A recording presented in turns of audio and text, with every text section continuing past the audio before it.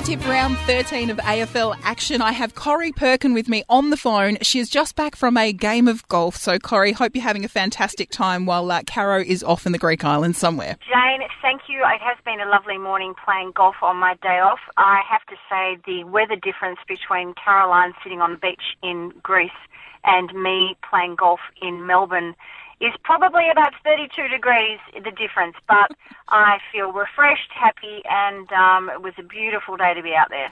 Now, I hope Caro is enjoying herself so much that that's why she forgot to email us her tips. She actually had a shocker last week, round 12, 2 out of 7. That's why she's not emailing you her tips, Jane. So, she's too embarrassed. Do you give me permission to stand in for Caroline and tip for her this week, Corrie? I do, absolutely, Jane. Give it a whirl because you can't do any worse than her last week. You actually got 5 out of 7. It was North Melbourne that let you down despite your ongoing faith in them this year, and also Freo who lost to the Crows by 3 points. But 5 out of 7 wasn't bad, Corrie. Oh, thank you. Well, that Freo game was a terrific game. But look, what can I say about North Melbourne? Just keep it up, boys. Love watching you. Now, the Thursday night game kicks off with Port Adelaide and the Western Bulldogs at the Adelaide Oval. Of course, Port on fire at the moment. Yeah, I'm going for Port on that one, Jane. So am I.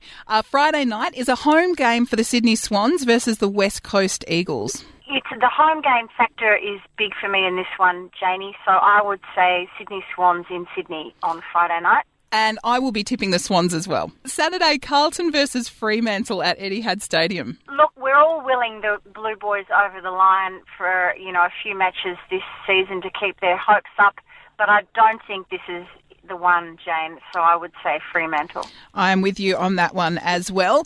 I don't think this one is going to excite anyone too much. Saturday afternoon, Gold Coast Suns versus St Kilda at Metricon. I'll say Gold Coast. Ooh, okay. I'm going to go for St Kilda on that one, just to pull something out of the bag. Oh. I did hear a whisper, Corrie, down the line when I was producing AFL on the weekend. One commentator, nameless, just saying, why don't they just pack it all in for the Suns and the AFL should move the team down to Tassie. Any thoughts on that? Oh, well, no, I think this team will grow, but I do believe there should be a team in Tasmania. I don't think it should be one that's transplanted, though. I'm a big believer in what Caro says about really the AFL needs to focus on Tasmania and grow it from grassroots, and I think nothing would work better than having a team down in Tasmania, but I don't think it should be one transplanted from the Gold Coast. Fair enough. Now, Saturday night, Hawthorn versus the Adelaide Crows at the MCG. This is going to be a big one. Yeah, it'll be a good game, that, but of course I will be tipping my Hawks, but it will be a great game. We should all try and watch that if we can't get to the game. I'm actually going to tip the Crows. Of course, a little bit of breaking news this week in that Cyril Rioli was tipped to return to his team this week after his knee injury. He has reportedly flown home to Darwin for personal reasons. What do you think about that, Corrie? I mean, it seems a little bit more acceptable these days to really put your family first, which I think is a completely positive thing. Yeah, Jane, when I covered footy in 1981 and then had another run around the track when I was editing the Footy Record in the 90s, this would have just been an absolute no-no. I'm not sure what the issue is with Cyril's personal reasons. I suspect it might be a family illness or something.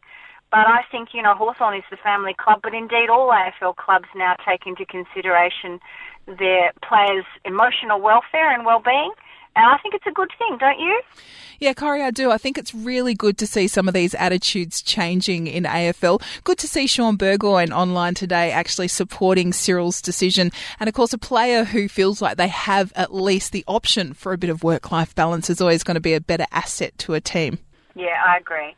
I am going to stick with my Hawks despite the absence of Cyril. So I'll go the Crows. Sunday, the only game of the day at the MCG sees Geelong take on Richmond. Of course, I have to go for the Tigers for Caro, but are you going to be contentious and back the Cats? I am. I'm going to go for the Catters, I think, partly because I would love to see that happen, but I do think that there's a real spring in their step. Not that Richmond's way too sophisticated a unit now to get the wobbles after losing last weekend. I do think it's possible. They could be beaten on this one, so I'm going Geelong. And, of course, they're at home. They don't seem to travel too well at the moment, the Tigers. We'll see what happens. It'll be a great game, yeah. Now, we actually need to let our listeners know that we have a very special guest next week on the podcast. Caro's still away, but we've found a fill-in. Mr. Gerard Whateley will be joining you, Corrie, so that's a little bit exciting. I'm very excited. Does Gerard get to sit in Caro's shoes with the footy tipping as well, Jane? Or will you be back? Maybe she'll get off that island at some stage and file to us her footy tip. I think we'd be interested in Gerard's tips as well. But if anyone does have a question they'd like to pose for Gerard Whateley when he joins us next week, they can send it through via the email feedback@don'tshootpod.com.au, or you can jump onto the Twitter or the Facebook page. So looking forward to that one, Corrie. Thank you so much, and we'll talk to you next week. Thanks, Jane, and don't shoot the messenger.